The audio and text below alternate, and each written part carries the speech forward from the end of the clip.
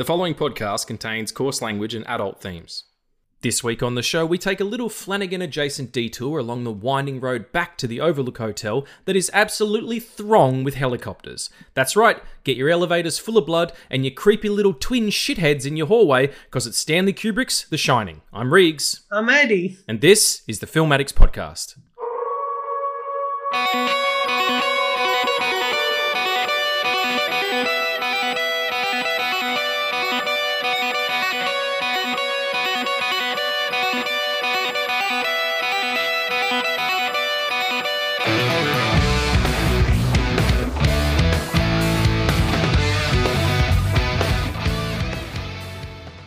Hey folks, and welcome back to the FilmAddicts podcast. I'm here with Aady. What's going on, mate? Cup of Joe there? Cup of Joe? I'm doing okay. I'm having morning coffee at 9 a.m. Nice.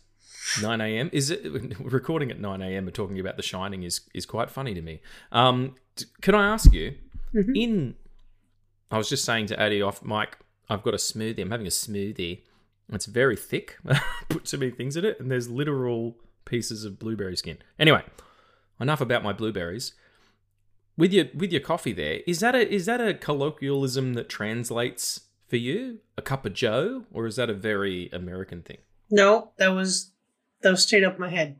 This is such a thick smoothie. I'm serious, man. I could fucking pave roads, clean battleships. I should have finished it before we got started, but I was busy. Yeah, like a cup of Joe is a cup of coffee in America. I don't know why. I have no idea who Joe is and if he invented coffee. It seems unlikely. But anyway, enough of that nonsense. What's going on? I'm doing okay. Things okay. I'm just watching a lot of stuff. Ooh, well, we'll get into that in what are we watching. How are you? I'm dandy. I'm having a fucking week, man. I'm just having some technical snafus. Had to you've heard. Spoke to Aady. Need to get a new editing system because it's crapped out. I hired out some equipment that was damaged that now needs to be repaired. I was shooting all weekend with the new Atmos Shogun that I've got, and it didn't capture audio for some reason, and I'm trying to troubleshoot that, and it was just a lot of things going, hey Regs, stop doing this job, and I was like, fuck, and it's really hard to pick yourself up after all that and be like, oh no, I still want to do this job. I get very tired with all that stuff. All that technical stuff gets in the way of the creative so much, and I was exhausted by the end of this week. But I'm happy to be here. This is beautiful. This is a place of peace for me. Talking about Stanley Kubrick's The Shining. I didn't say Stephen King's The Shining because he fucking hates this movie. We'll get into that. I can totally understand it. This is a dude who's very protective of his stuff. And Stanley Kubrick was very single-minded.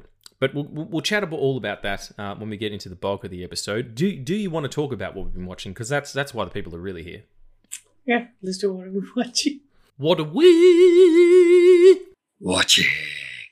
I don't know. No, it's very, very October-y. I dig it.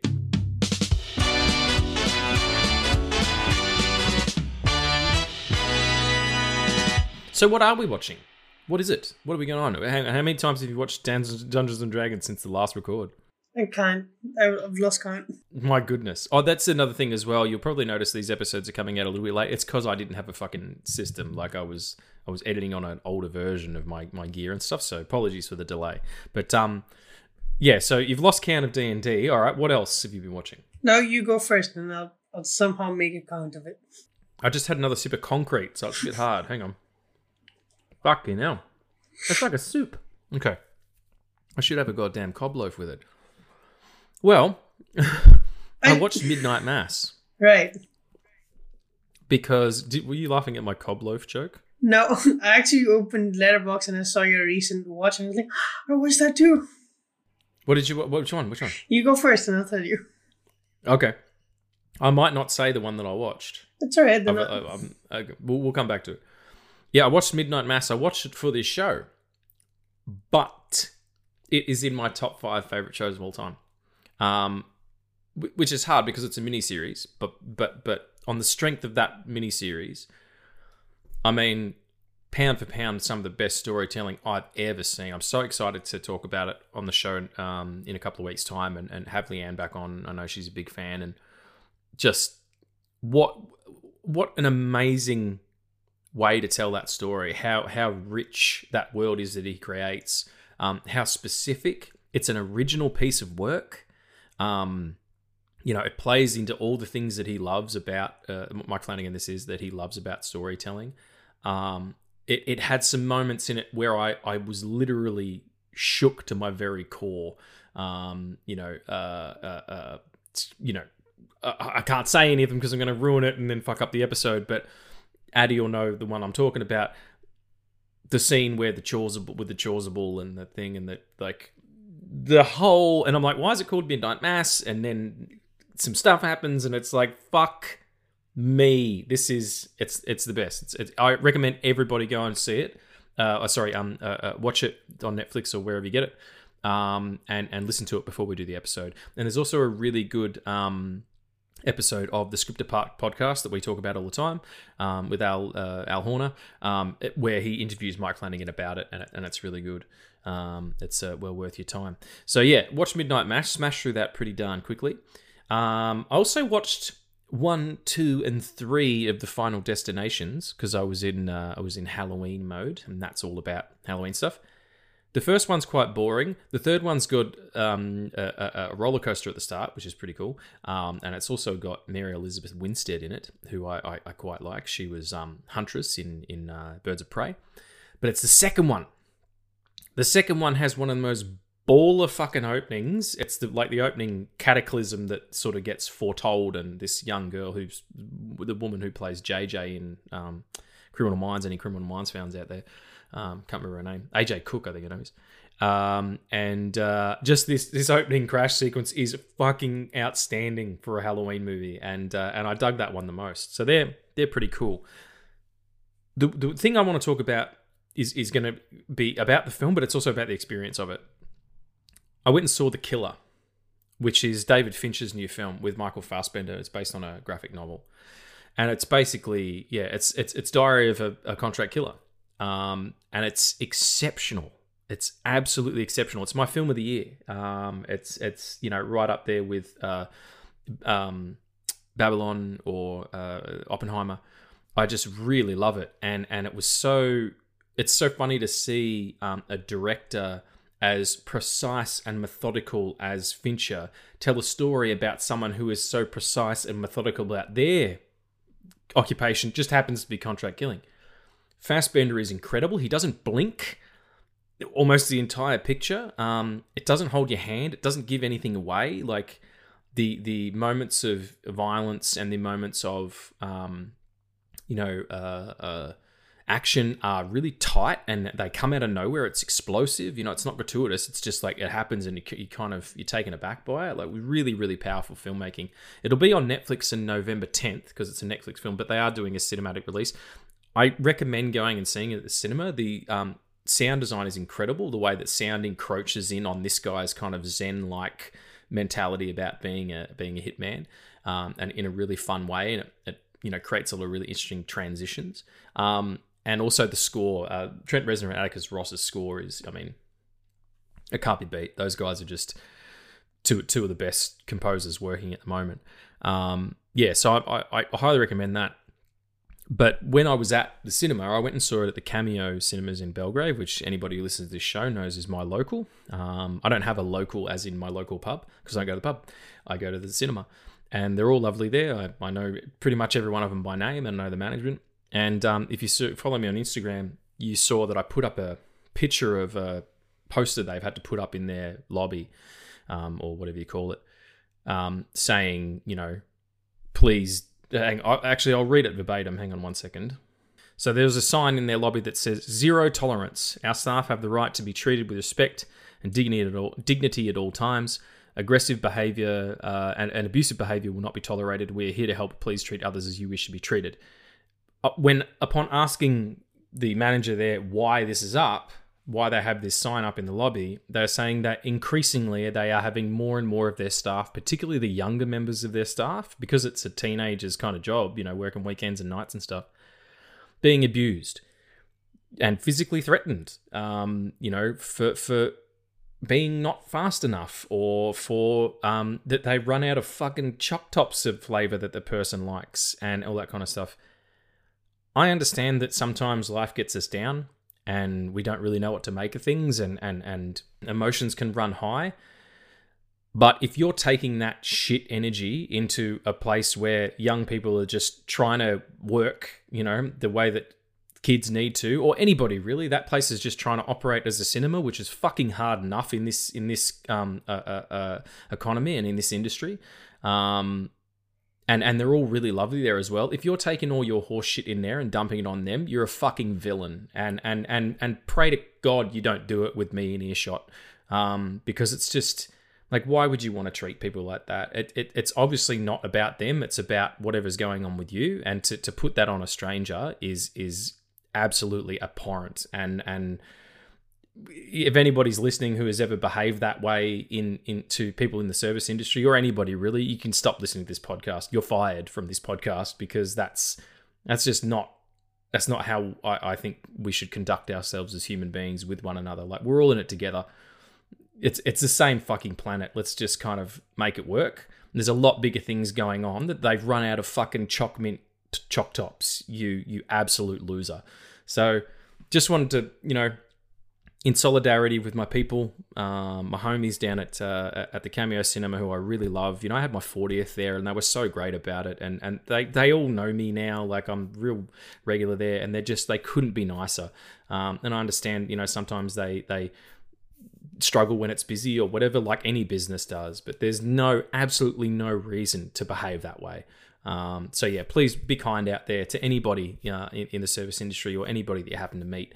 You never know what's going on for them, or and you don't need to bring your shit to an interaction that has nothing to do with you, really. But yeah, so sorry, I didn't mean to soapbox. I know I do that on this podcast sometimes. I was just editing the Hill House episode, and I realized I was talking about being a vegan and that I don't understand eating animals. That's not a soapbox either. That's just me talking about how I feel about it. If you want to do it, that's, I'm not judging you and in any way at all. Everybody can make up their own mind. But as far as, attacking people while they're trying to do their job, if they're being as courteous and consistent with service as they possibly can be at that time, there isn't an excuse for that. You don't have a side in that argument. I don't care what the situation is. Unless they call you something horrible or something like whatever. But yeah, I just feel like I wanted to, for my friends, for my pals down at the Cameo. So yeah, sorry about the rant, but do go and see The Killer as well. It's awesome. Also, talking about the vegan rant last episode, that actually stuck with me, so you have nothing to apologize for. It stuck with you? Yeah, I've been thinking about it every single day since. Oh, really? Okay. Yeah. Well, yeah, look, I'm not trying to recruit anybody. I mean, we do.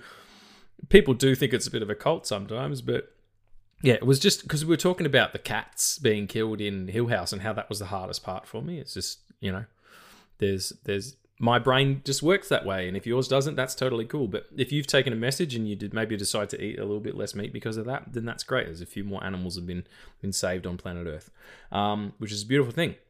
However, it does mean that you have to drink smoothies that have the consistency of clag. Clag's a type of glue. Anyway, what have you been watching, my friend? Yeah. I'll start with the one you forgot. Prey. Fuck, it really is a thick smoothie. Okay. I'm alright. It's done now. Finished. Actually, it's not done. There's about fucking 3/4 of it left, but it's all stuck to the sides. Also, just to be clear, none of this is actual dick jokes. He's actually drinking a smoothie. I'm actually drinking a smoothie. None of it's gobby, gobby, gobby. It's not happening. Gobby, gobby, gobby. Come on, Regs. What are we at? 15 minutes into the episode. Gobby, gobby, gobby. Okay. Yeah, someone mentioned it. I can't remember who it was. Yeah, no, I was listening to the Mike Flanagan's interview on Script Apart about Midnight Mass, because he was talking about what Dan Trachtenberg did with the Predator series, because he was like, what franchise would you want to work in? And he goes, I've got a really good pitch for Nightmare on Elm Street, or I'd like to maybe do an Alien movie but have it disconnected from everything, the way that Prey is. And I was like, I'm gonna fucking peep that again. I haven't watched that since it came out, and fuck, it is It absolutely rules. Absolutely rules. Yeah, it's epic. I watched Nope, which was like it was in my top 5 last year, or top 10 at least. And I watched Prey right after it because I was in the Halloween alien mood. Yeah, it's cool because I've been skirting certain stuff because it is Halloween. I'm like, oh no, that kind of works. Even I watched The Mask as well with some friends of mine came around last night for dinner and we just wanted to watch something low stakes and put on The Mask with Jim Carrey. That's kind of Halloweenish as well. There's masks and supernatural shit involved. Yeah, that's awesome. When did you watch Prey? I watched Prey. Let me check. Oh no, I didn't log it. But I watched it on the. I watched it like 2 days ago. That's pretty weird that we both watched the same. Yeah, picture within a couple of weeks of each other. It's not though. Like we've done that before. We are simpatico, yeah, absolutely. But yeah, I need a refresher after Barbarian, which was it made me scream in the best way. Yeah, right. I haven't watched it yet. I'm gonna get on it. I've only heard good things. But yeah, it's after Skinamarink, I didn't know if I would ever be scared of like things, because I still don't have the courage to like rewatch scenes of that film because it's too much. But I totally get it. But yeah, like Talk to Me is a good one, but Talk to Me is also like a little bit more on the gore side. Mm-hmm. It's like gore connected with supernatural stuff. It's also really good, very well made. Yeah. But yeah, Barbarian was everything I needed in the most fucked up way possible. I gotta peep it. It's the younger Skarsgård, the one who played Pennywise. Yes. Yep. All right, I'm gonna check it out tonight. I've got tonight off, so I'll watch that. Or maybe I'll convince my sister-in-law to watch it tomorrow night instead of Psycho because she was keen on seeing Psycho. But sorry, and what was the other end? I watched Killers of the Flower Moon. Ooh, Martin Scorsese. Matt Scores. How was it? Yeah, it's maybe his last film ever made. Maybe. That's what he's currently working on another one with Leo. Is he? Shit. Yeah. No, he's producing. Is he? Okay. Yeah. I don't know. He said. Is it a good one to go out on? It's his retelling of a story. So yeah, I didn't love it, but that's me with almost every Scorsese movie. It's not my thing. But yeah, it's 3 hours and 46 minutes long with impeccable cinematography. And do you know who the cinematographer was? I'm just going to look it up, but just so you know off the top of your head. I have it open, so I can look it up. Oh, okay. It's all right. Dead air on a podcast is good. Oh, Eric Roth wrote it. No fucking doubt. Cinematographer is Rodrigo Prieto. I don't. Letterboxd doesn't have that for some reason. Prieto. Oh, he was the DP on. Oh, holy shit! Listen to this guy's fucking backlog. His backlog. Okay, so he was. Wow, yeah, he was this director of photography on Amoros Perros, which was Alejandro Inarritu's first film. First feature film, which is an incredible film. It's called, loosely translated, I think it means Love's a Bitch. Okay, so Frida, 8 Mile, 25th Hour, 21 Grams. So he's worked a lot with Inarritu. Brokeback Mountain, Babel, as in the Tower of Babel. State of Play, Water for Elephants, We Bought a Zoo, Argo. I did some things with Lana Del Rey. Wolf of Wall Street. Midsummer's Dream. Oh, he's worked on Silence, Passengers, the Putin interviews, which is interesting. He was on The Irishman. He did a bunch of Taylor Swift pictures, and he did Kills in the Flower Moon and motherfucking Barbie. Yeah. Yeah. What an amazing DP, and what a varied catalog of films. Incredible. Yeah, I'm going to see it. I just didn't have, like the other night, I took the day off work and I was like, I need to just get into my zone. And I was going to go and see Serpico at the Cameo, but they changed the date of it because they were doing a retro of Serpico with Al Pacino. And so I was like, I'll just go and see The Killer then, because it was only 2 hours as opposed to 3 hours and 40 minutes. And that's a day. You got to put a day aside. Yeah, especially with the subject matter that this one has. Yeah, it can be shorter. Like, this would have been like a really good 2-hour film. Because the thing is, it's 3 hours and 46 minutes long. But at the end of it, you're like, or at least hours, like, there was still so much story to tell. And it felt like an incomplete story. Like, there were parts where they started to pick up and then it would just drag. And it happens more than once. But maybe it's just me, or maybe it's just the timing of how I watched it. Yeah, it might be experiential for sure. Well, yeah, it's definitely a to do. I have Apple TV, so it will come out on that eventually. But if I can get to the cinema before then, I absolutely will. Was there anything else that you were watching? Actually, it was. Oh shit! Yeah. So that was just films, because I watched TV shows too. What have you been seeing? I watched The Legend of Vox Machina again. How many times through is that? Oh god, it's like throughout, like season 1 and season 2, it's like 5. But this time I have changed the list of my top 5 shows of all time, and Vox Machina is at 5. Really? Okay. Yeah. Have you watched that more than you've watched normal people? No, fuck no. No? Okay, I was just checking. It was, hey, you know. No, because I watched it recent. Like the last time I watched Vox Machina, like at the end of season 2, I was like, man, I love these characters. And I was like, I love these people too. I was like, that's it. Like, I don't need more than that. That's the best type of stuff to when you dig who the creators are as well as digging the show. Sometimes that's not the case. Sometimes the creators of things are shit heaps. So true. Yeah, awesome. And like, what did it push out of place that was in 5?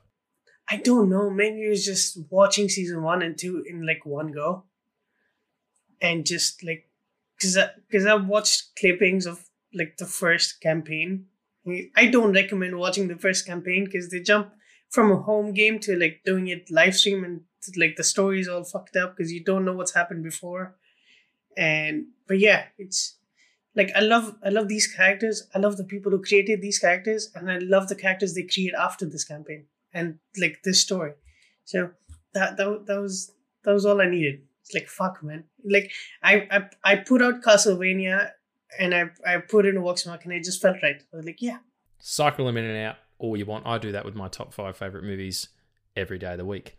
Cool. Was there anything else TV? Yeah. I finished The Fall of House Usher. Okay. Shush. I've only finished the first 2 episodes. Oh, wait, you watched the first 2? How good is Bruce Greenwood? Oh, he's fantastic. He's absolutely fantastic. Yeah. I mean, he's always great, but... Yeah. In this role particularly, yeah. So yeah, we'll do that for sure. We'll have to do an episode on that, like in December or something, yeah. And I've been watching Loki because it came out, and I was still scared because it had something big will happen, and then something big will happen in episode 4, and then watch a movie that comes out in 6 years to follow. Yeah. Yeah, exactly. Yeah, we haven't even written it yet. But yeah, like it's going good. Jonathan Majors is in it. He's in the show for 3 episodes. That might be a turnoff for a lot of people. I was going to say, like, I rewatched Creed the other night because I needed a break from all the fucking murders and shit and vampirisms and all kinds of fucking accidents and people getting their heads chopped off and their bums cleaved in half and their penises gobbled. Pornography, really. I wanted to watch Creed because I had training in the morning, and I was like, I'm gonna get pumped up because I really like Creed 3. That's in my top 10 of this year, and I really like Jonathan Majors. I think he's an absolutely exceptional actor, but I don't know what the details of that situation are, and if they are what they are purported to be. He's a very violent man in a horrible way. And I'm watching it going, eek. Like maybe I shouldn't like this. I don't know. It's that artist art kind of thing the separate thing that people can do really easily that I struggle with, you know? Like I can put on Thriller and be like, this is an amazing album, but fuck. I feel, you know what I mean? Like it's like things change over time, you know, words, opinions, you know, the value of things. Like, and sometimes I find myself cringing. I can't go back and watch Horrible Bosses or one of my favorite movies of all time, which is Baby Driver, because it's an amazing film with amazing performances. I just wish that the two main leads of that film weren't abusers. Yeah. Who's the abuser in Horrible Bosses? Oh, it's Kevin Spacey. Kevin Spacey, that's right. Is he in horror? Okay, Spacey, right. I know he's in Baby Driver. I didn't realize it. Yeah. I mean, I think the rule with Kevin Spacey films is you're allowed to watch them if he dies. So yeah. Spoilers: Baby Driver's all right. American Beauty's all right. Couple other ones, but yeah, everything else you got to kind of smooth over. You know what I'm saying? But as far as like the Loki, the show, like apart from all that, the controversy and the people involved, are you enjoying the program? I am. And as far as episode 4 goes, I'm not going to spoil because, you know, MCU shows six episodes. So episode 4 has to be the big explosion. And then episode 6 is, wait till like fucking 10 years so that you can understand what this was. But yeah. A lot of throwing what they call throwing the ball for another movie to catch. Yeah. It's funny, Loki seems to be the one that's like universally liked as a show. Like people, when I tell them my favorite's Hawkeye, they're like, "What? Are you fucking high?" Loki's the best, but yeah, I don't know. Ki-Ho Kwan, who was in the first episode, has been in the show throughout, at least until episode 4. That's a big win. I mean, put him in anything, mate. Fucking. I still make the pitch that they should make him like an Indiana Jones sequel with Phoebe Waller-Bridge's character Helena taking over the mantle, and he ends up being her sidekick, or he could take it over. Fuck, I don't give a shit. Just make more of them. Don't call it Indiana Jones. Just call it. He wouldn't be called Short Round anymore. That's he'd be called something else. But you know what I'm saying? Like you know, do that. And he's such an amazing actor. Yeah, it's just there's one part where he comes out of like a hallway just screaming, "We're all gonna die! We're all gonna die!" And it's amazing. I can hear it. Yeah, I can actually hear it. Yeah, awesome. Well, shall we get into some nude? What the fuck? Shall we get into some nude? A banana nude. Too much smoothie for you, my friend. Too much smoothie. It did have a banana in it, and was I'm pretty sure that was the culprit. The banana was too big. It was too big for the amount of liquid that was in the smoothie, so it was like drinking just a banana. I have one more. Okay, one more. Oh, cool. Yeah, no, go for it. I thought you were done. I've been watching Gen V, which I think is the last. Oh yeah. Yeah, like the trailers of that show made me real worried because it was marketed to be a parody on the X-Men, and that's a very shitty route to go because everything that comes with the X-Men is very real to a lot of people.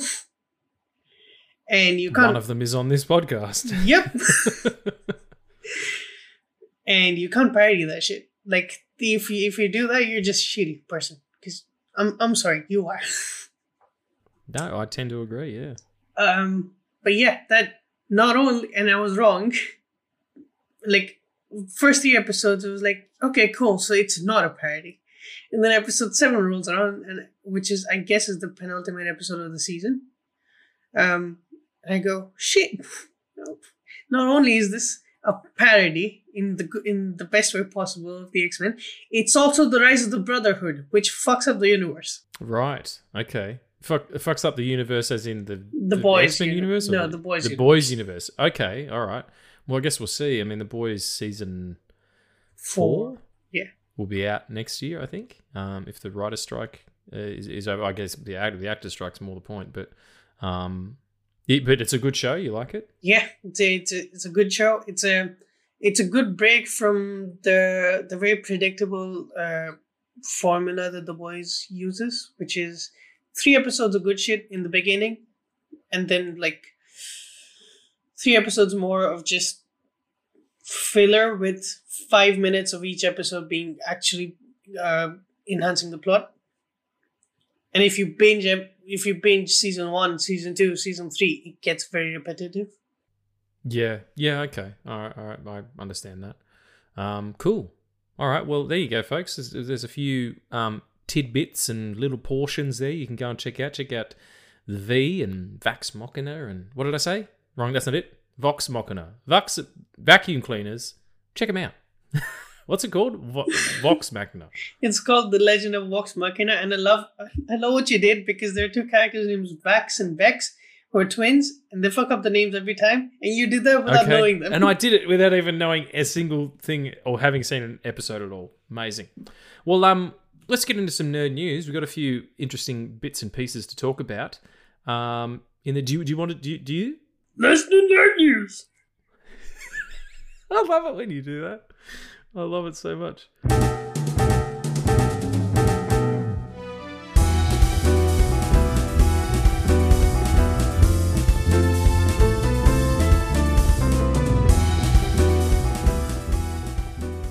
So here is the nerd news. We say nerd news. It's just interesting shit that I saw on Instagram, really. And all of it is grain of salt kind of thing too, I've realised. So I will cite sources, though. According to insiders Daniel RPK and...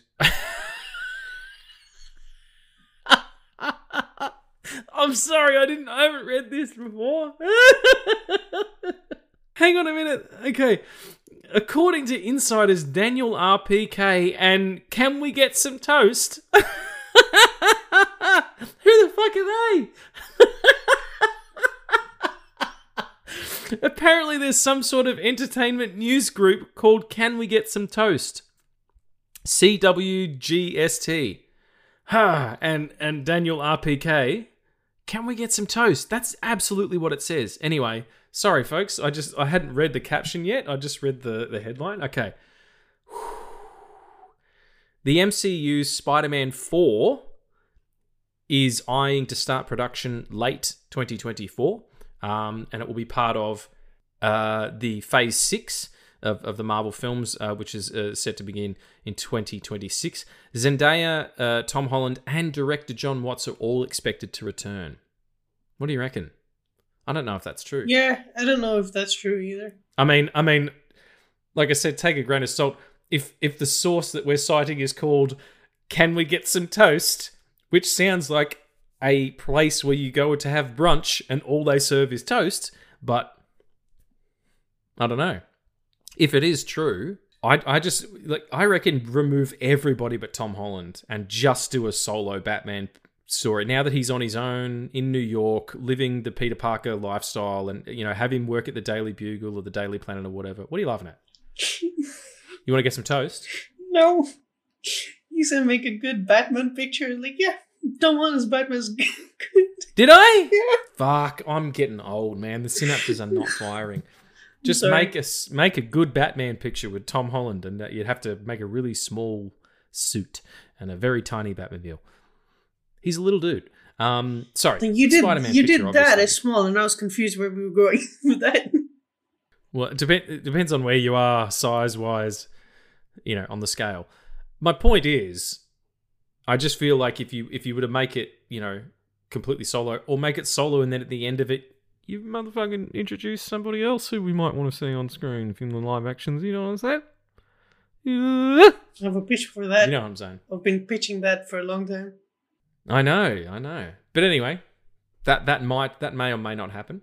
Speaking of Tom Holland in Batman, or not, apparently Matt Reeves is being sued for stealing the story from the Batman. Reeves and Warner Brothers are officially being sued for allegedly stealing the story for the story idea from acclaimed Batman writer and penciler fuck off. Acclaimed Batman writer and penciler Chris Wozniak, I think is how you pronounce that. Wozniak worked for DC Comics, where he penned a treatment that he pointedly claims was ripped off by the studio. It went unpublished, but was emailed to Batman movie producer Michael Uslan in 2008, according to Wozniak, as an idea for a film. He actually said, Warner Brothers and DC attorneys are embarrassingly still making the same threats they were when we started with this. I was clear from the start. We're here for the long haul. We're going to trial. Holy shit. I don't reckon anything because I don't know much about that. Yeah, it's true. We have no insight. It was like, he doesn't seem, when you hear Matt Reeves talk, he doesn't seem like the kind of guy who would pull from that. Like, he completely got rid of Ben Affleck's script. Like, when they were going to do that. You know, that was kind of the idea at first, before they got Pat in and all that. It was going to be Batfleck, and they were going to make that picture. But to start from scratch, but then take an idea from 2008, yeah, I don't know. Maybe it's just one of those happenstance kind of things. But whatever. Mission Impossible 8, Dead Reckoning Part 2, it won't be called that anymore. It's going to change its title. Has been delayed until 2025. Not really sure why. I'm assuming it's probably because of the strike. Yeah, because they haven't. Or maybe they need time to re kind of jig things. Yeah, because they haven't shot it yet. They must have shot some of it. Yeah, surely. some of it surely, because the way it ends is, yeah, some of it might be shot, but again, the writer's strike was up for 4 months. Yeah, and longer even. I think it was longer than that. Yeah, and the effects of that we'll see in the next 2 years. Yeah, things will either get really good or really bad. I'm not sure, but I'm sort of hopeful. Speaking of Tom Cruise, though, this is pretty cool. He sent Timothée Chalamet an email with a list of experts for stunt training. Being that Chalamet is in Dune and you know is on the precipice of being an action star, or has the possibility to be if he wants to. Tom Cruise sent him an email in which he said, in old Hollywood, you would get dance training and fight training. Nobody holds you to that standard anymore. It's up to you. That's a fucking baller move. Like, to be one of the last traditional action movie stars, and to say that to a younger person is, yeah. I know Tom Cruise is a bit of a whatever, about people are weird about him sometimes. You got to respect the craft, you know? If you don't respect his craft, at least respect the love and the fucking dedication he has for his one. Yeah, and to do things like that, and he's right. It's, you know, you don't. I always remember the Iron Fist series on Netflix. It was rushed into production so quickly, and they didn't hire someone who was a martial artist. They just hired some dude from Game of Thrones. He had 3 weeks to learn his fight scenes. I'm like, well, what the fuck?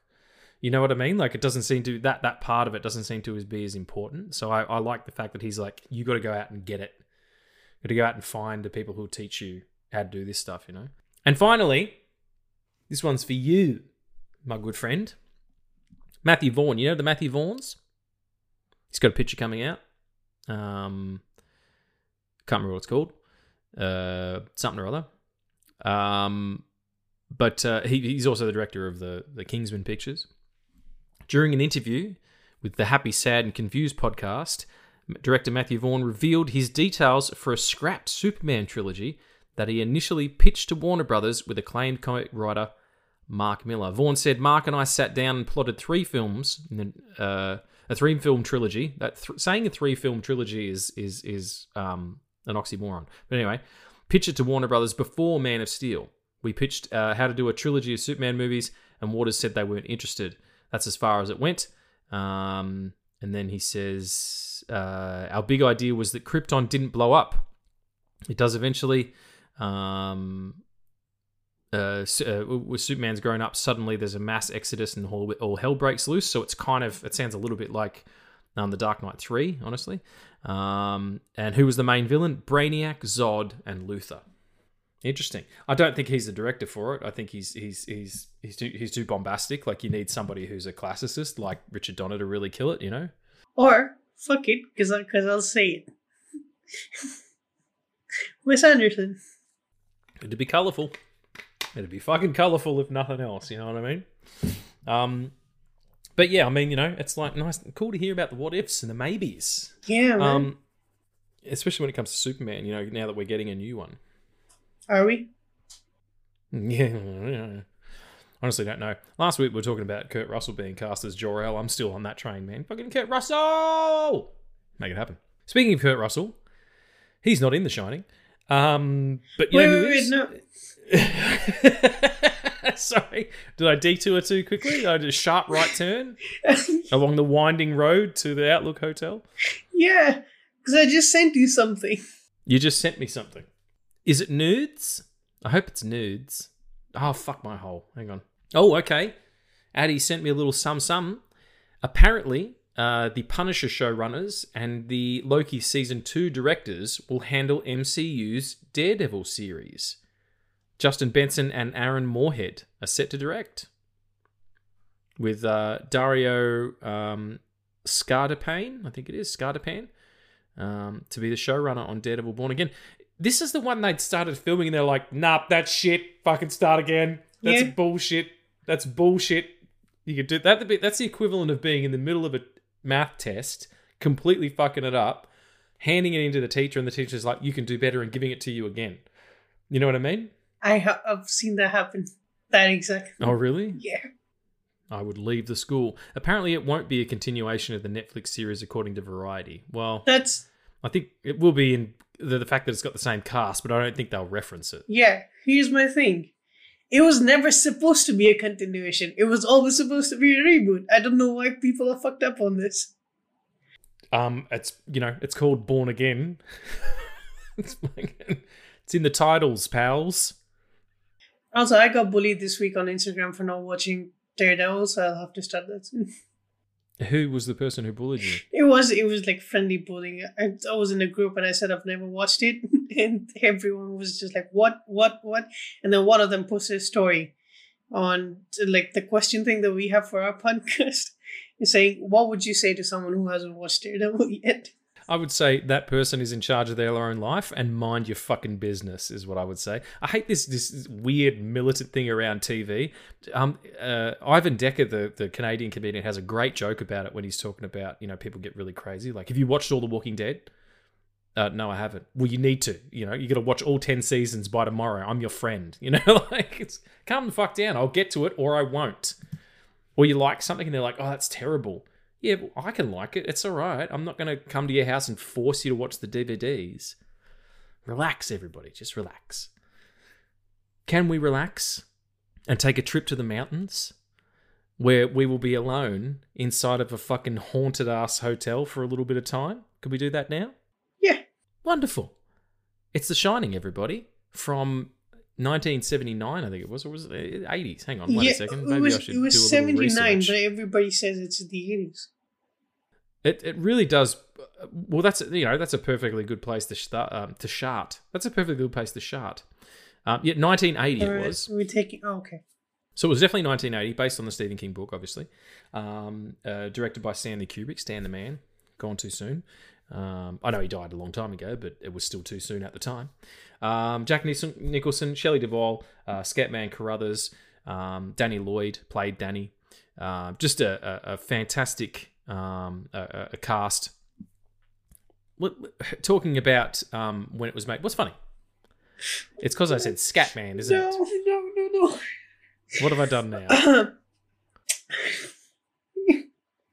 There's nothing wrong. It's just reminding me of something because you said gone too soon, but then you said, I know he died a while ago, but and then it reminded me of the episode in Ted Lasso in season 2 where Jamie goes on this news channel and he says, "Rest in peace to George Harrison," and the newscaster says he's been dead a long while. He's like, I just got to know. Yeah, but I only just found out. Yeah. I'm sorry. Ted Lasso rules. Oh god. Go and check out our Ted Lasso episode, everybody, by the way. It's such a good show. Yes, Stanley Kubrick did pass too soon. But that's not what we're talking about. Thinking about the time period, it does feel kind of 70s-ish. It would have been shot in the 70s. But it was released in 1980. Stanley Kubrick does tend to truncate his shooting schedules.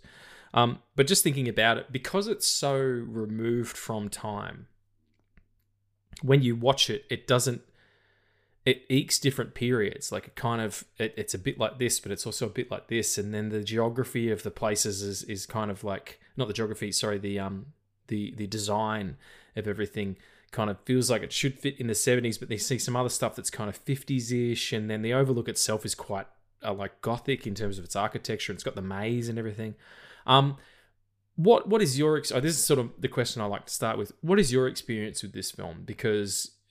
or did you find this after Doctor Sleep? Because Doctor Sleep is a spiritual sequel only to this film. It has the DNA of this movie, but it's actually a sequel to the original book. It's not a sequel to this film. However, in the book, the Overlook explodes, whereas and in Doctor Sleep, it's not there anymore. But they've kind of changed it. So it's a kind of mix and match from the two is what Mike Flanagan did. What order did you see these in? I got to know what The Shining was or Doctor Sleep. I'm not gonna be like, oh, I was born in the 70s and I watch it then. I'm sorry. Clearly not. It's a bit of a giveaway considering you wouldn't have even been born. So we don't know that. What? That's true. This might be a different life of yours. This might be number 3 or 4. You have no idea. Oh, maybe you were at the Overlook. You've always been there. Yeah. Are we going into Midnight Mass territory now? Yeah, right. Okay. Fucking weird vampire dude. Right. So I watched the trailer for Doctor Sleep, and I was like, I have to watch that. And then I got to know there was a sequel to The Shining. So I watched The Shining. It was fun. Didn't quite understand it. There was Doctor Sleep. I was like, maybe if I go back, I'll understand more. And then I did, and I understood more. I feel like you can watch Doctor Sleep and have it. It does live autonomously in a sense. Like there's some stuff that you will probably threads correct, or if you just read the book of The Shining, maybe. Mm-hmm. But I think the best way to describe what the difference between those two sensibilities are and the two films are is that Stephen King said it best. He was asked, what did you think of Kubrick's? And they famously had a lot of back and forth, fracas about it and changing of things. And the character of Jack is supposed to be quite sympathetic. Even though he is an alcoholic, he's sober at the beginning of that film. He has been for a while. It's when they're like, oh, we lock all the booze up, of a nighttime. We lock all the booze up during the closed periods, when it's winter. And he's like, that's all right, we don't drink. Saying, him and Shelley Duvall's character. It's, and he hurt his son, and when he's talking to the barman who isn't actually there, is either a figment of his imagination or is in fact a ghost. And there's argument for both. When he's saying, he's like, he got the shit everywhere and I yanked him a bit hard and I didn't mean it, but he hasn't found, and Jack's so kind of unlikable. Jack Nicholson, he's so antagonistic immediately. He's kind of smug and self-satisfied in the interview as well, that first interview. And he's like, oh, well, it's going to be okay. And the wife's going to love it. And blah, blah. You're like, I don't believe a fucking word you're saying. Whereas the character of Jack in the book and in the Steve Weber-led miniseries that King was much more happy with, he is much more sympathetic. He does fight the demons a lot harder. And in interviews, when asked about it, King said of Kubrick's interpretation, it's cold. Yeah, it is cold, and he means that literally and figurative. Like it is emotionally cold. At the end of it, the boiler blows up and kills Jack. He freezes to death in the maze in Kubrick's version, and that's a difference. There is absolutely, and I'm not saying this is a knock on The Shining either. I think The Shining is as close to a perfect picture as you're going to get. But if you were thinking about where it came from, the adaptation, it's emotional. Yeah, exactly. It's not. It might be there in spirit in terms of what the story is, but the emotional warmth and humanity of it is stripped before you even start. So that's interesting in terms of adaptations. Yeah, I have like a weird take with The Shining, which is I kind of like this version of Jack. I haven't seen the miniseries, so I don't know Neither any have I. other iteration. Yeah. But I do know that in the book he's very sympathetic, and that like him being absorbed by the hotel is a horrific thing. But I feel like when we start off with him not being likable, the hotel absorbing him is much more of a, well, I guess it was bound to happen kind of situation, right? Because he's susceptible to it because he's fragile emotionally and psychically. Absolutely, and like it's very weird how, I don't know if you feel about, I don't know how you'll feel about this, but I feel like the Overlook Hotel is very much like Hill House. It is, yeah. It's not necessarily a specific. It's not spirit or specter. It is.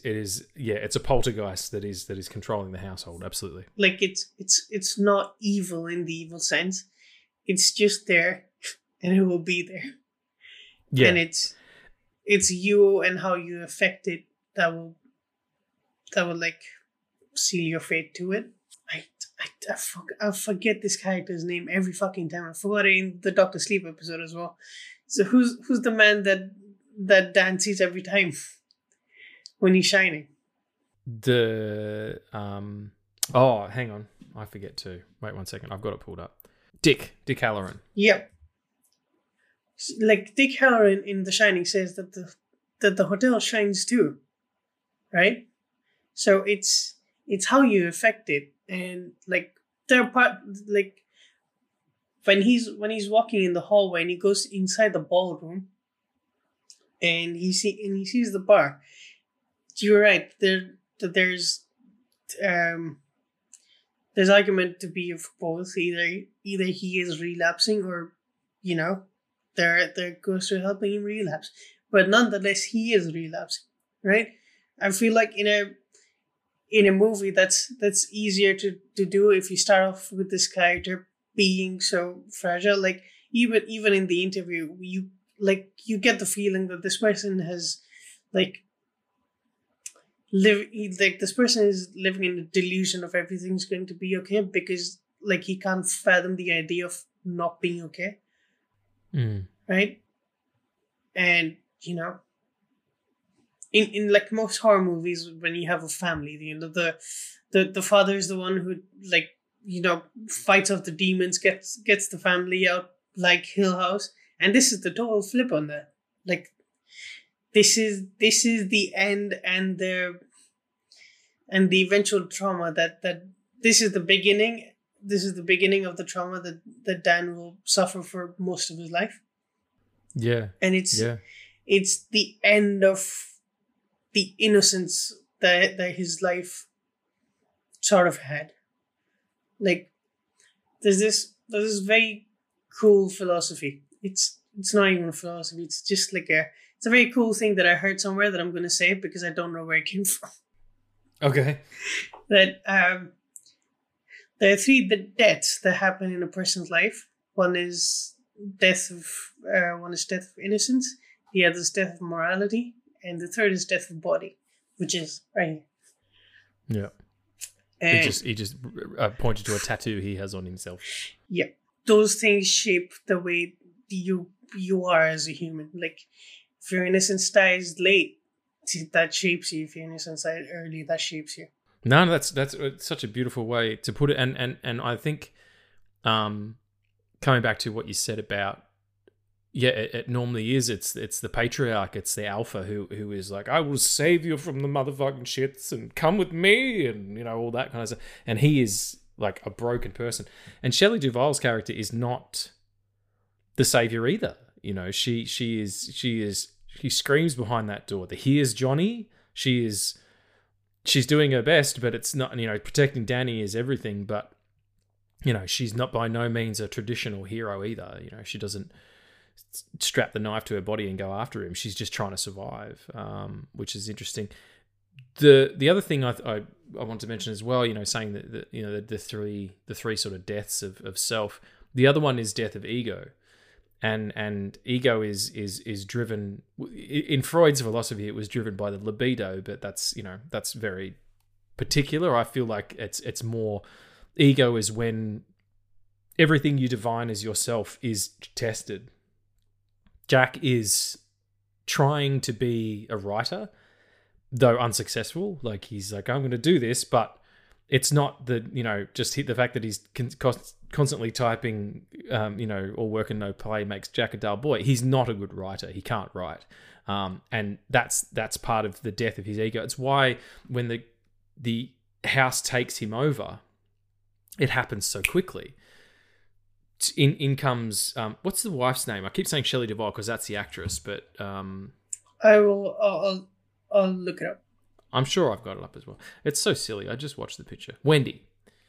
She comes in and she's like, "Get any writing done today, hun?" Like, I love her voice. Like, she played Olive Oil in the Popeye movie that Robert Altman directed, where Robin Williams played Popeye, and that was like universally panned and hated. I fucking love that movie. I think it's really good. But anyway, she's just got that really interesting high voice, and he's like, every time you hear me typing and you come in here and why don't you get the fuck out of here? Like that kind of, that's the ego. That's all ego. It's like, what I'm doing right now is more important than you. And when that dies, when he realizes that being sober it isn't the answer. What he wanted doesn't come from that, and what a horrific feeling that must be to think that you have a problem, correct that, and then realize it's not the problem at all.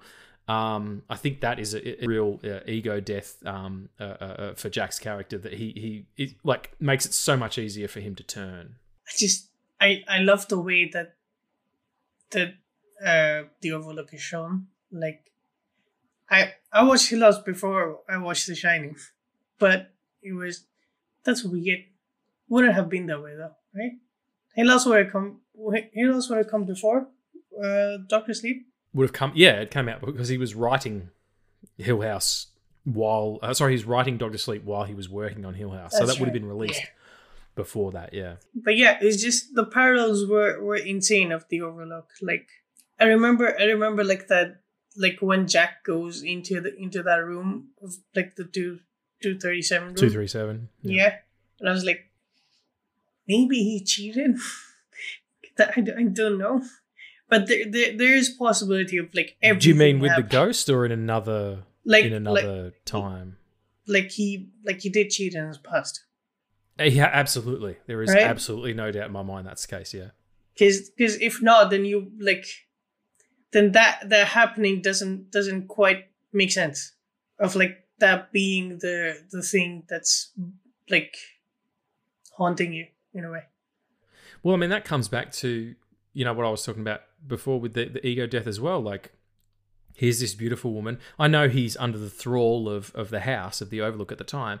Here's this beautiful woman who he, doesn't know where she comes from, but she's naked and live, the nubile. And he thinks, I'm in for a win here, and he thinks it's on. And then he hugs her, and she turns into a decaying old woman. Like, a man's masculinity is so defined by his ability to be attractive to the sex that he is attracted to, whether it's men or women or otherwise. But that for the male ego, that's a huge thing. And Jack, it doesn't have that anymore because he's with this wallflower woman. Not saying that Shelley Duvall's not attractive, she is, but by the standard you would be thinking comparatively. That's a huge thing. But then there's a scene that comes after that where, because Wendy's come down and be like, someone grabbed Danny, someone in 237, he's got bruises on his neck or whatever. And then he's like, I'll go and check it out. And he comes down and he's like, he's done it to himself. Does Jack know what just happened, or is it gone? Has he experienced that and then that's gone again? Because that's kind of part of the thing that makes him crazy, is that nothing connects when he's there. Like, he can't make sense of the things that's happening to him. Exactly, yeah. There's no sense of time. Like, we understand it, because it tells you, the audience is told when it is, but for them it's kind of whatever. And I think kind of the mundanity of it as well, like when they arrive and he's got these great like tracking shots on a dolly, like where it just follows people and you see the beautiful geography of the place. And I understand that there's a documentary called Room 237, which talks about all the little conspiracy theories that are going on inside of it, like what all the angles mean and what all this means and what that means, and the time on the clock every time you see it, and it's hinting that he directed the moon landing and all this stuff. But there is a weird geometry to it. Yeah, there's this conspiracy theory that he directed the moon landing because came out of NASA nowhere. No, it's true though. That's a really old conspiracy theory that Stanley Kubrick directed the moon landing because he borrowed lenses from NASA in order to shoot 2001, and people were like, okay. The gambit for that was you have to come direct the moon landing, and he did it on a backlot, and they actually never went to the moon. You don't open the door to that conspiracy theory because you'll just lose yourself in it, or you'll have a conversation with someone that will be. It's like talking to a flat earther. Like it's just. I have 2 friends who are flat earthers, and they've done that in my D&D campaign, and I cannot tell you how frustrating that is. Yeah, I mean, like I'm all for people having their own opinions, but I don't know if it's contrarian or just ignorance. Like I really don't know. Are you trying to be different, or do you actually think this is like the the universal proof around that not being the case is astounding. And if you can't follow that, like I don't know. Anyway, fuck all that noise. The point is that there's all this weird geometry to the place as soon as everybody else is gone. Like they arrive, they're a little early. He's like, "Oh, sorry, we kept you waiting. That's okay. We're able to have a little breakfast first," and then that kind of thing. And it's real mundane. Or this is the cellar. This is where you're gonna have the thing. And then Dick comes in. I'm the chef, and do you like ice cream and all this like really normal stuff. And that conversation that they have together is great. Where he explains that you can hear things and whatnot. Hey, I'll come back to that, but. The geography of the hotel doesn't work. Like if you break down where they end up and stuff like that. But when he goes into the office, there's a window in the office, but it's at the center of the building. Shit like that, like none of it doesn't connect the way that it should, and it's not a mistake. Like Stanley Kubrick doesn't make mistakes. He is pragmatic as fuck. They did that, the fucking blood coming out of the elevator thing like fucking 4 times or something, had to reset the whole thing each time. He's exacting in a way that even David Fincher doesn't do, really, really specific. So there's that kind of interesting shit going on, but it mostly happens after they're gone. Like the hallways that Danny's riding around, like he should end up in a circle, but he doesn't. He kind of takes 2 rights and a left, so he should end up back where he was. And then you see the little girls and whatnot. The scene with Dick and young Danny where they're having the ice cream and he's talking to him about The Shining, and Danny explains that it's actually a little boy who lives in his mouth. And he's like, "Can I see him?" No, he hides when he's talking to the psychotherapist in the extended cut. And then he explained to him what The Shining is. And then later on when Danny retreats and it ends up being Tony, who's like, he's always there, like Danny's not here right now, that kind of thing. That is, I'm kind of forget my point. I got so excited. It's okay. Talking about The Shining, I got completely lost in I fucked up my own narrative. What were we saying? We're saying about the mundanity is what I was talking about. Like there's so much mundane shit that goes on in it that then is punctuated by these peculiarities. Yeah, and then you're talking about how, like, when they have the shine conversation. This is the first time I've ever seen like a superpower done that way. It was the first time I saw that, and it was like, fuck, that's cool. But also, like, it also is a horrible foreshadowing for something that happens later in the movie. Oh fuck! Yeah. It's so funny that we were talking about it on the last episode. Where this is a horrifically horrible. Oh, it's not horrifically horrible. Sorry, wait. Let me recheck. It's a very frightening film. Yes. The music's doing a lot of work to it as well, but it's also like visually striking because Kubrick locks a camera off and just lets shit happen in front of you, and that's really scary. Like if you whip pan to a jump scare, you're doing a lot of the work for the audience. If you leave a camera locked off and have a weird, creepy old woman peek from out behind a shower curtain, I defy anyone not to have like, it's the midnight mass thing. It's when everybody in the church turns around. Sorry, we're going to ruin midnight mass for a second, everybody. 3, 2, 1. I'll put time codes in so you can skip this part. Good, yeah. Skip out of this, but it's important to say because then Addie will know what I'm talking about. It's where everybody turns around and there's the creature in the chasuble. And you're like, all you can see is its eyes. And you're like, fuck me. Like that show, it was like when I were talking about Hill House, I had to turn a light on. Midnight Mass was like that too. Like it was lights on situation. And The Shining, watching it at the cinema was incredible. Like just such a wonderful experience. But it was unsettling as fuck to feel that way.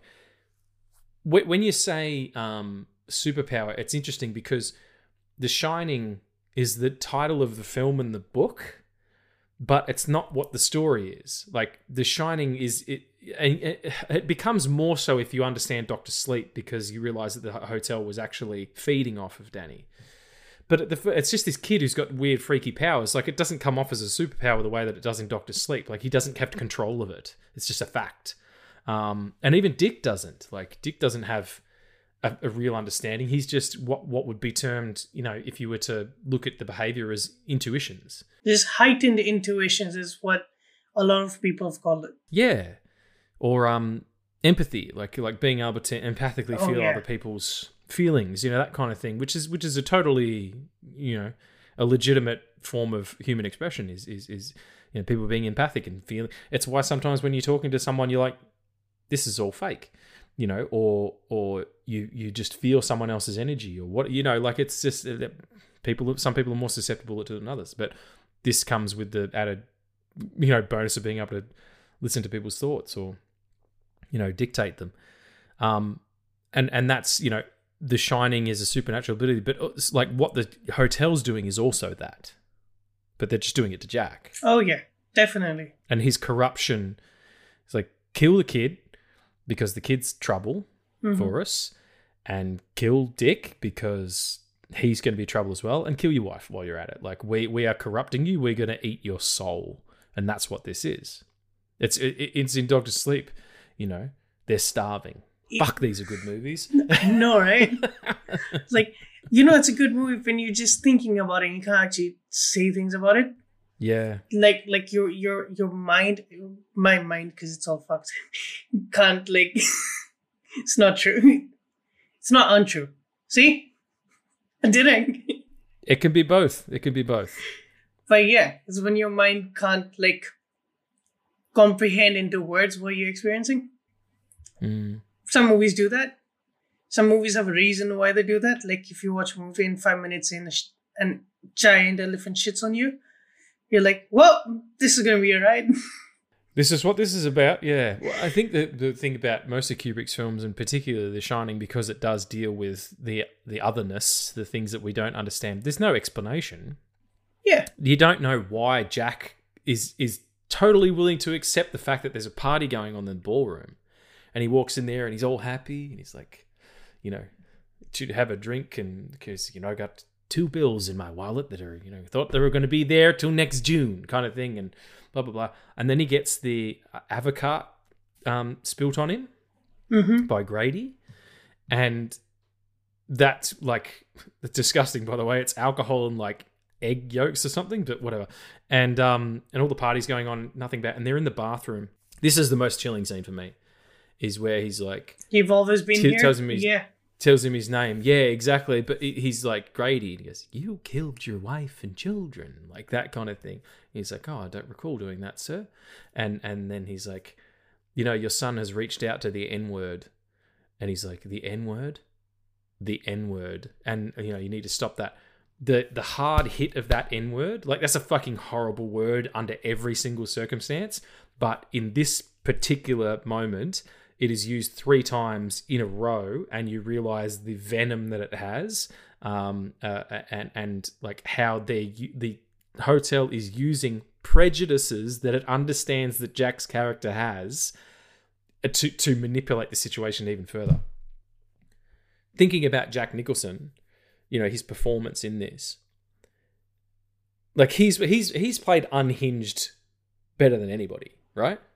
I believe so. Like, yeah, I'm not a fan of the Joker. You're not surprised by that because I've said it so many times. But you don't like his version of the Joker? No, I don't like Joker. Period. As a character. You don't like the Joker? Yeah, like the only impactful thing the Joker has ever done is kill Jason Todd. I will die on that hill. Sure. I'm sorry. It's a good book. It's good. No, Death in the Family is a great book. But yeah. Dude, there's something so fucking unsettling about like his eyes, man. Like he's in the car and the way he's speaking and the way it's just locked onto him, it's so unsettling. Dad, I'm hungry. Well, you should have eaten your breakfast then. Like is just really, or when he's like talking about the people in the Andes, or not the Andes, or the mountain ranges or whatever, who had to eat each other, or some story that he's telling in the car drive on the way up there, and she's like, oh, maybe we shouldn't talk about this, and he's like, it's all right, Mum, I saw it on television. He goes, you see, he saw it on the television. Like he's kind of shitty at everything. And he's so, like I said before in the interview, he's so smug and so fake in the interview, and then you see him in like the reality of who he is. Jack's career is outstanding. I know that he's got a bad reputation, and in some circles or whatever, but his work as a young man, as an actor and director, and his performances like this, The Last Detail is an incredible picture. Fucking One Flew Over the Cuckoo's Nest is just amazing. He did some really interesting work in the 90s as well, where he stopped being that version of himself and was quite avuncular and warm. About Schmidt is a perfect example. It was early 2000s. As Good as It Gets is one of my favorite films. I have never seen a more accurate portrayal of someone with obsessive compulsive disorder. The scene where he has to give the dog back to, he's been babysitting his neighbor's dog, and he has to give the dog back, and he's gotten used to having it, and he has to, he's standing at the door, and it's a tight close up on his profile, and he's just breathing, trying to deal with the fact that he's about to have a panic attack because his life is being changed. And The Departed, what a horrible, wonderful performance of a villain there. It's such a loss that we didn't get to see more of his older man. Michael Caine's only just retired and he's 90 something. Like Jack Nicholson retired in his 70s because he was having trouble remembering lines and stuff. I think Departed might have been one of, if not his last role. Yeah, a truly gifted actor and a very specific type for each period. Like his youth was kind of fiery and crazy. Then he was kind of funny in the 80s and was doing some weird shit like The Witches of Eastwick is a fantastic performance where he kind of plays the devil, so good. And yeah, 90s and 2000s where he was playing against type and that. I think this is probably it's got to be his top 3 performances. Yeah, I've only seen him in this stuff so I can't like. Oh right, okay. It's like. Go revisit some stuff, just try look up Jack Nicholson on whatever streaming service you use or whatever, and just see what he's been in and see what sparks your interest, because he's fucking electric. Like you can't take your eyes off him. At the end of this film, where he's on the stairs, which is so beautifully mirrored in Dr. Sleep between Rose the Hat and Danny, really great. And where he's I'm not gonna hurt you. Give me the bat. Give me the bat. I'm not gonna. I'm gonna bash your brains. I'm just gonna bash him right the fuck in. Like he's so. You want to laugh, but it's really horrible as well. It's just to skirt that line is, what an amazing performer. Yeah, it's like the performance of this is the thing that's one of the most terrifying things. Is like I can get used to the ghost shit in the house, but the things that these people that this person is doing to his family is fucking horrible. And I truly believe that at the end of this film, Danny has a panic attack because he sees what his father is going to do. And then Tony takes over and shines the fuck out of Dick Harlan.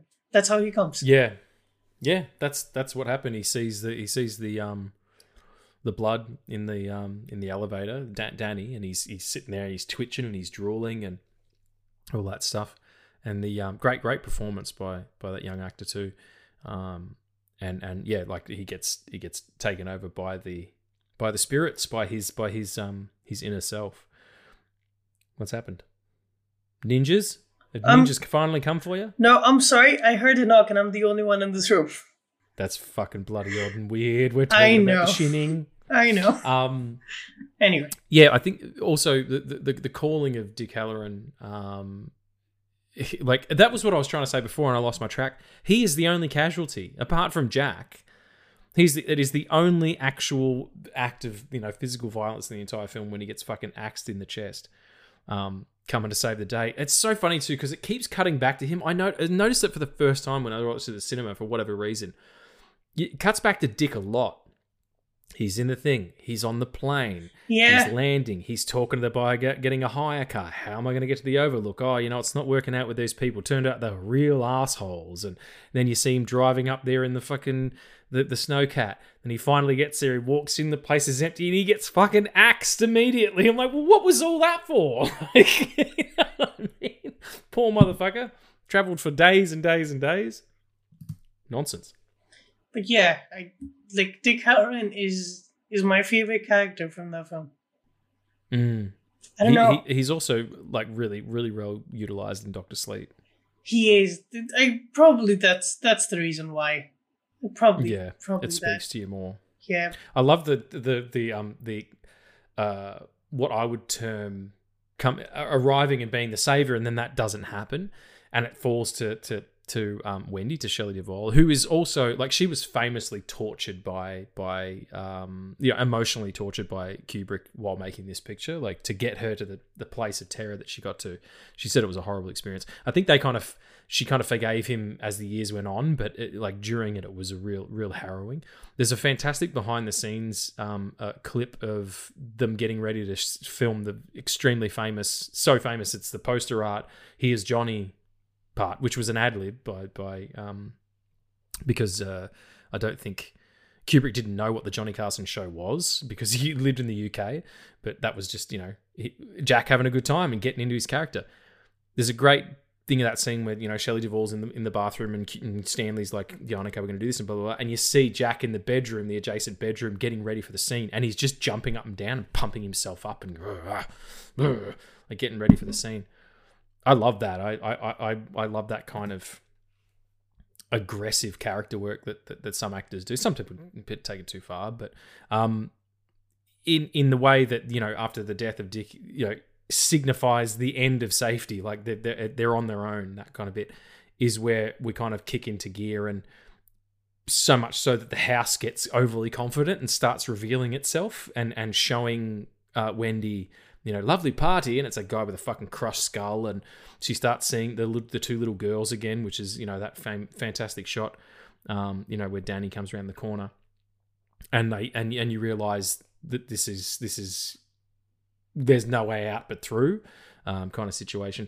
I will say as well, when Danny's riding around the house, the fucking Foley work on the wheels, you know what I'm saying? Yeah, on the wheels. So he's on carpet, and then he hits the floorboards, and then back on carpet again. Like, there's something about that drone that is so. You would have to do it. I know you'd have to do it as a Foley artist. You'd look at that and go, well, that needs to change. But there's something really specific about it that's unsettling. It's a kid on a tricycle in a hotel where there's only his parents. It's not even the fact that it's a haunted hotel. It's just that he's alone. He's alone, venturing into a land of things that he doesn't know. And we get to see some of it through his eyes, and it's all fucked up. Like, of all kinds. Yeah, and you see the two girls, but then you see the flash of them all both chopped up. That's like that's also in the interview process where it's like, well, it's something we had to disclose, but someone went crazy and killed his entire family up here, and he's like, oh well, my wife loves that kind of stuff, and blah blah blah. You getting shined again? I'm not kidding. There's like a continuous knock too. Go and get him. Get him. No, there's nothing there. There's nothing there. It's probably a bird or something. Or a ghost. But, yeah, like, he's talking about his wife likes horror movies and it's going to be fine. Like, everything that he doesn't disclose to them, throughout the film, it starts there, like that mistrust. Just before we kind of, like, come to a kind of a rounding up and talk about Stanley for a little bit. Have you seen many of his other pictures? I've only seen this in 2001. His movies are so specific. He is it's a Kubrick movie. Like, they're marketed as such. He makes films very particularly. He has a real understanding of space. He would have been a good architect. Like, the geometry of his work is so particular and so even. Like, you often look at a frame and it's perfectly even. In a lot of respects, and I like that a lot. I know that he manipulated the text and changed it, so he does it with all of his films, and he has famously had fracas with screenwriters forever. There's an entire book written by the guy who wrote Eyes Wide Shut about that very thing, that he struggled to work on this screenplay with Stanley because he at once knows exactly what he wants, but not what he wants until he sees it, kind of situation. I know that it wasn't well liked by the creator, but things change and mediums change, and this is a absolute masterpiece of a film. Like, it can't be denied. The performances that he was able to get out of people, the images that he put on screen, could never be replicated. In terms of their impact, their impact in popular culture, in the zeitgeist of what movies are. Like, if you say The Shining to someone, 9 times out of 10, they're going to probably say 2001, but that other one time, they say The Shining before anything else. Like, it really is an absolute masterpiece. Yeah, I agree. 2001 for me stands above this for a lot of reasons. But yeah, this one is this is one of the films that I really want to show my friends because they're scared really easily. Oh yeah, well then they'll shit a solid gold brick, mate. Yeah, what? They'll shit a solid gold brick. That's what's going to happen. I couldn't understand what you said before. So that's right. My accent went real deep for a second there as well. It was like, went full yellow. Oh yeah, but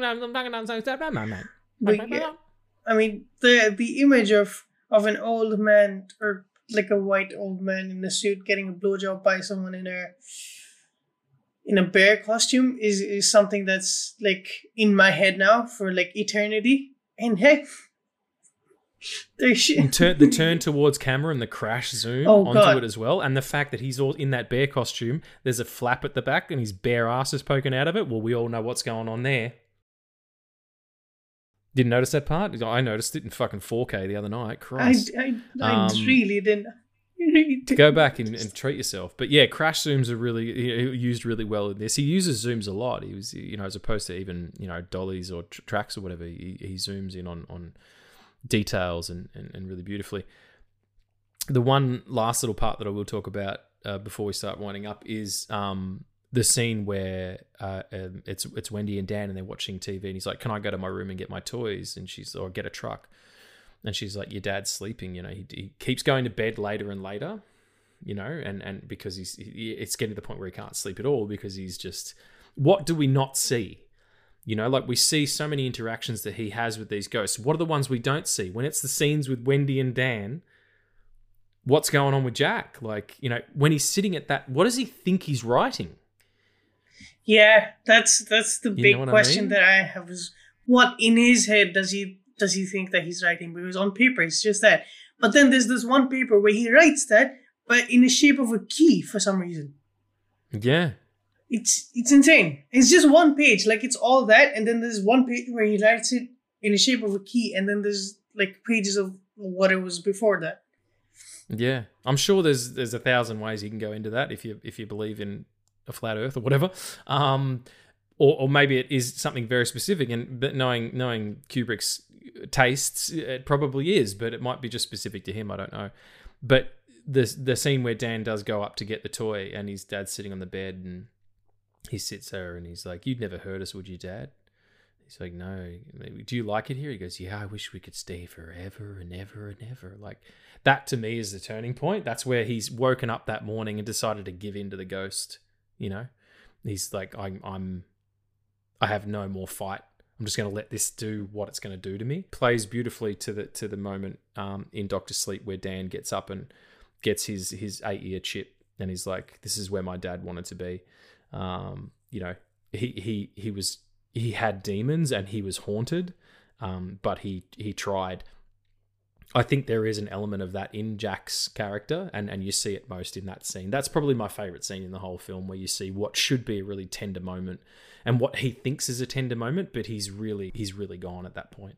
Yeah, like there's nothing there that's him that's saying that. It's him completely seduced by the hotel. Yeah. Seduced is a great fucking word Right? to use for it, because that's what it is. It's like, you can be happy here. There's nude women every room you walk into, and there's free drinks, and you've always been here, and it's a party 24/7. You know, like that. Yeah, seduction is. I'm so glad we got to that word as we were finishing the conversation about it, because it couldn't be more poignant. You know. Yeah. And one last thing before we do round up is, I don't know, this might be me just reaching out, but there's a section where they talk about how this hotel was built on a land by like Native Americans who used to live there, and then they were killed for this hotel. And throughout the hotel there's art mimicking of like them. And then you see there's a scene where he's throwing the ball, like in that hallway that he's writing in. He's throwing the ball on their art, I guess.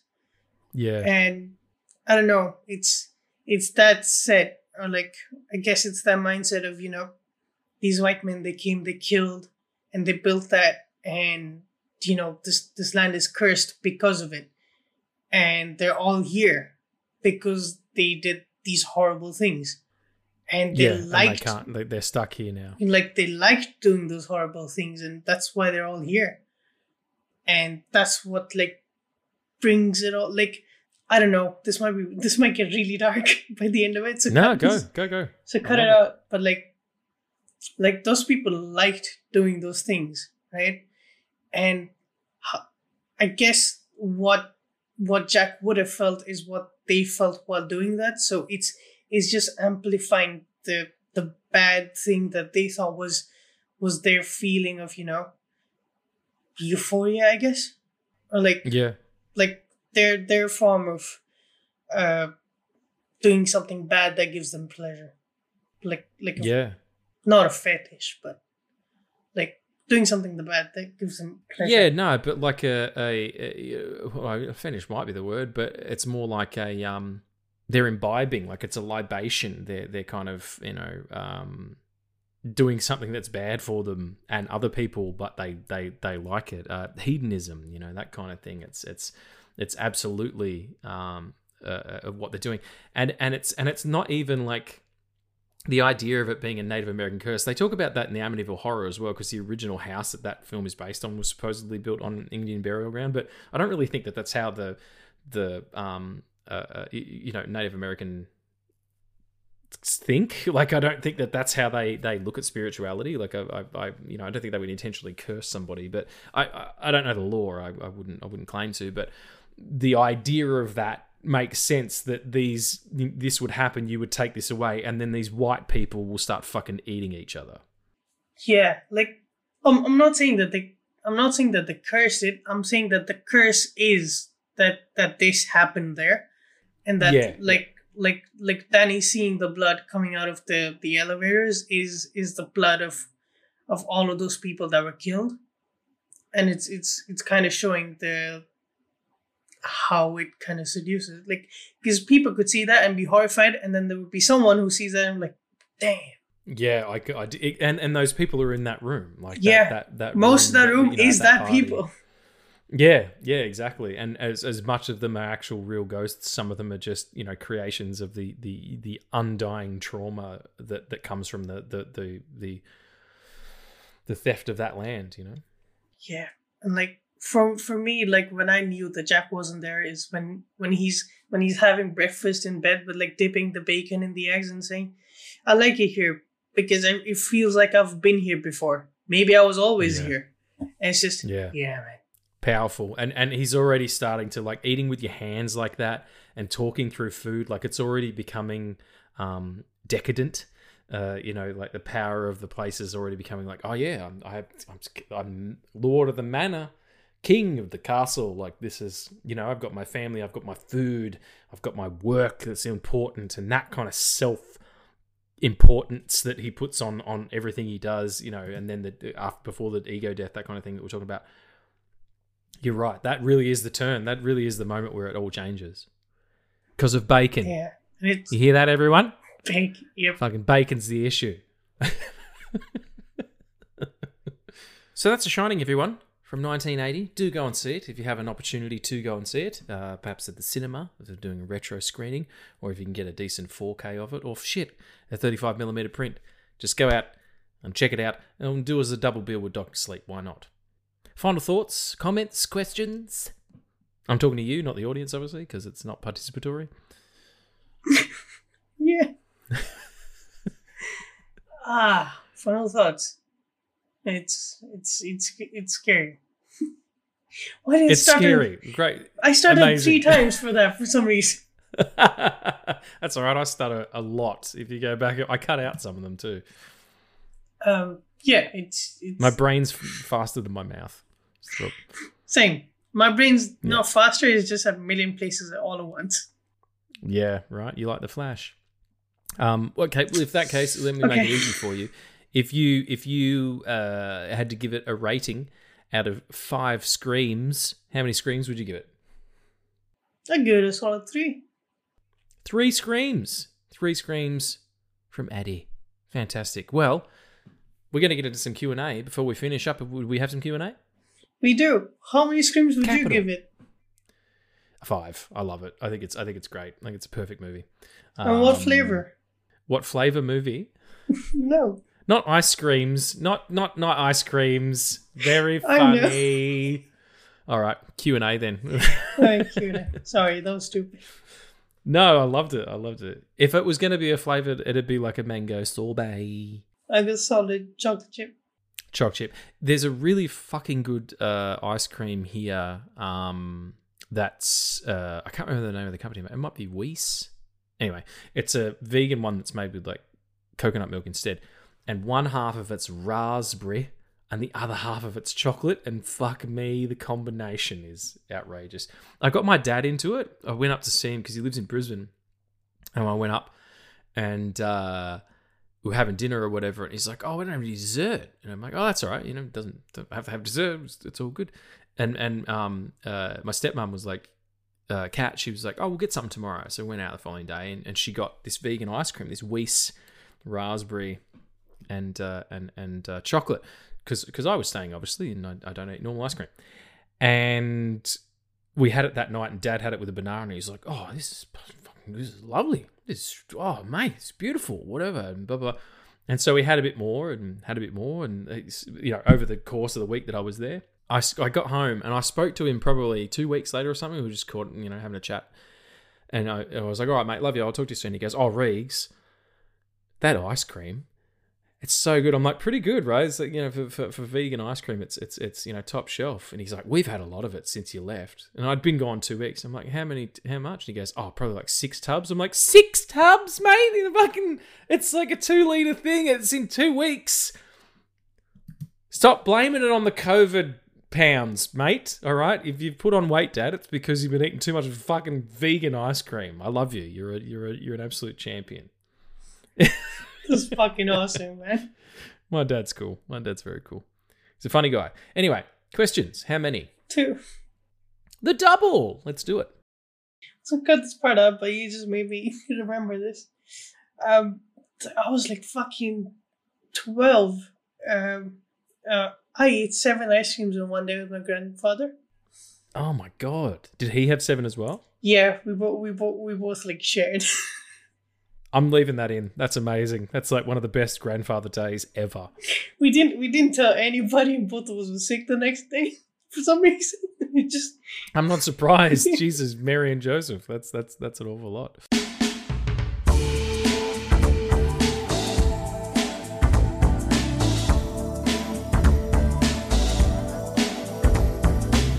So, what's question number the first? If you had permission to ride or drive anything through an entire hotel, what would you choose? This is a good question. That is a fucking good question. A Zamboni. I don't know what that is. One of those things that they use to polish ice rinks. Oh, okay. Yeah, no, it was just a joke because I love that word. Now, if I had to actually say it, I mean, a little try could be good. If apparently when they were making Doctor Sleep, they made an adult-sized version of it, and between takes, they would just ride around on it. So that'd be pretty fun, I reckon. That's like an adult version of that. A tricycle. Yeah, like an adult, but for me, for a big dude. Now I'm just imagining you on a tricycle, and that's yeah. Do I have clothes on? Huh? Do I have clothes on? Because in my head I don't, and I'm eating a banana. It's a banana nude on a tricycle. Okay. It's a tri-banana nude. What? It's a tri-banana nude. That sounds like where someone who lives next door to Namor and all his people. Ah, yes, the tri-banana nudes. They're yellow and peeled. Oh, God.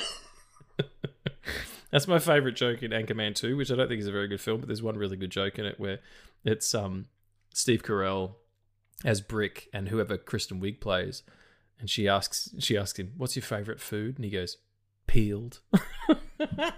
So silly. Okay. Anyway, what would you like to write around a hotel? Hopefully not haunted. I have like a really bad joke in my head that I'm not going to say. Do it. Come on. This is the safe space. No. All right. Yeah, Iron Man suit maybe. No. Yeah, that's cool. I like that. Oh, you know what would be cool? If I got like one of those really old cars, like the ones they used, like before cars were like actual fucking cars, like one of the first automobiles. Yeah, that you had to hand crank at the front. Yeah. Yeah, fantastic. That's pretty good. If that's the case, sorry, no, go ahead. Yeah, and that just like fucking ramming it in. It won't go in too deep. It won't. Shit. Ramming it in, it won't go in too deep. Okay, good. It's because my first time, so. You left that door wide open. You left that door so open, you put a fucking brick in front of it so that it wouldn't close. Sometimes you have to do it. Sometimes you have to do that when it doesn't go too deep. No. You got to do it. It's a method. If you're changing your answer, if you're having your answer as an old-timey car, I want to be riding a penny farthing then. Cool. I still don't know what to do. You don't know what a penny farthing is? It's this old-timey bicycle that was one huge wheel at the front, and you sit really high on it, yeah, and then a little one at the back. It was like, I don't know who invented it and thought, yeah, this will take on. Like, I mean, I probably did, but I think it might have been like a height thing. They were used to being on horses. But like the idea of two wheels that are the same size probably would have occurred to people more quickly. But no, we're going to have one massive one at the front and a tiny one at the bottom and fall off. Like, that's the only thing I could imagine that would happen. Yeah. Anyway. The tiny one is like a support wheel when you have like kids who are new to bicycles and you have like support wheels. Yeah, but then on a unicycle, the one tire isn't fucking enormous. Like, it's not the size of a fucking tractor tire. It's just silly. You're so far away from the ground. Anyway, that's a good answer. What was the second question? That was a trip. Like, the question was a trip. that we went to some places. That's what I love about Question Time. I mean, none of this is the only thing that is pre sort of thought out is what we've been watching in nerd news, but that's just whatever. The rest of it's all ad hoc. And the question part's the best because you never know what's coming. We knew we were doing an episode on The Shining. I didn't know that we'd be talking about, putting in a portion, and writing penny farthings. What sexy celebrity draws you in? Then what fear does it become? Okay, it's Juno Temple, from Ted Lasso, who plays Keely, and she turns into a shark.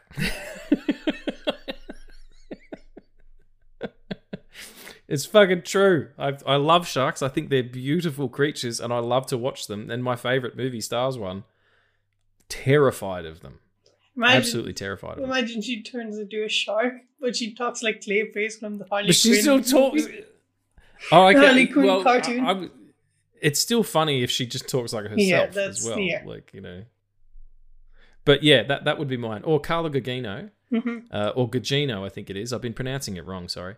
Because oh my God, what a absolutely incredible actress, and what an absolutely beautiful person as well. And she turns into a bunch of bees. I like bees, but en masse, they're pretty scary. Bees are scary, like period, to me. Yeah. Are you allergic to them, or are you just... I'm not. Actually, I shouldn't put that information scary on the internet. Someone might turn up with bees to get you. Ding dong. Beagram. What are you? There's a bunch of bees behind this fucking door. They're knocking. Because it's obligated. Henry Cavill first. Yes, of course. What else? No, I had something really, really crazy in mind. He becomes into the dude in season 2 of The Boys who has a serpent dick.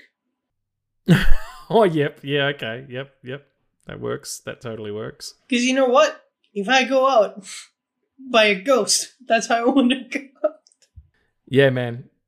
Hey, man, if you got to go with a smile.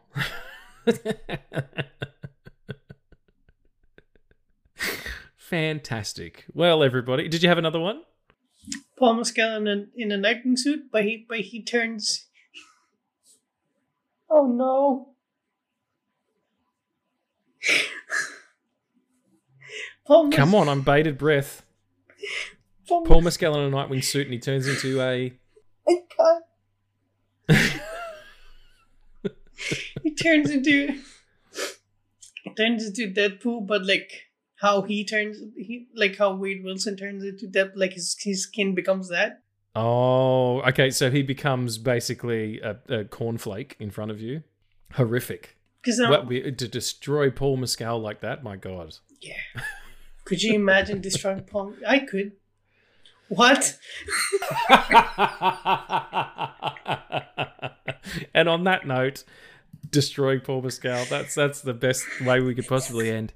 Thank you so much for joining us again, everyone. We hope you enjoyed the episode today. We'll be back next week. We will have our special guest, Leanne, coming back on, reprising from her DC Extended Universe episode that we did, last year. And we're going to be talking about the fantastic Mike Flanagan series, Midnight Mass, to round out our Flanagan Fright Fest for the October scary season. Please do come back again. Addie, it's such a treasure being here with you, talking this nonsense, penny farthings and Paul Mescal getting slammed. I absolutely adore it. I love you, mate. Thanks so much. I love you too, man. That's it, everyone. We'll see you next time. And remember, stay amazing, stay safe. Red rum.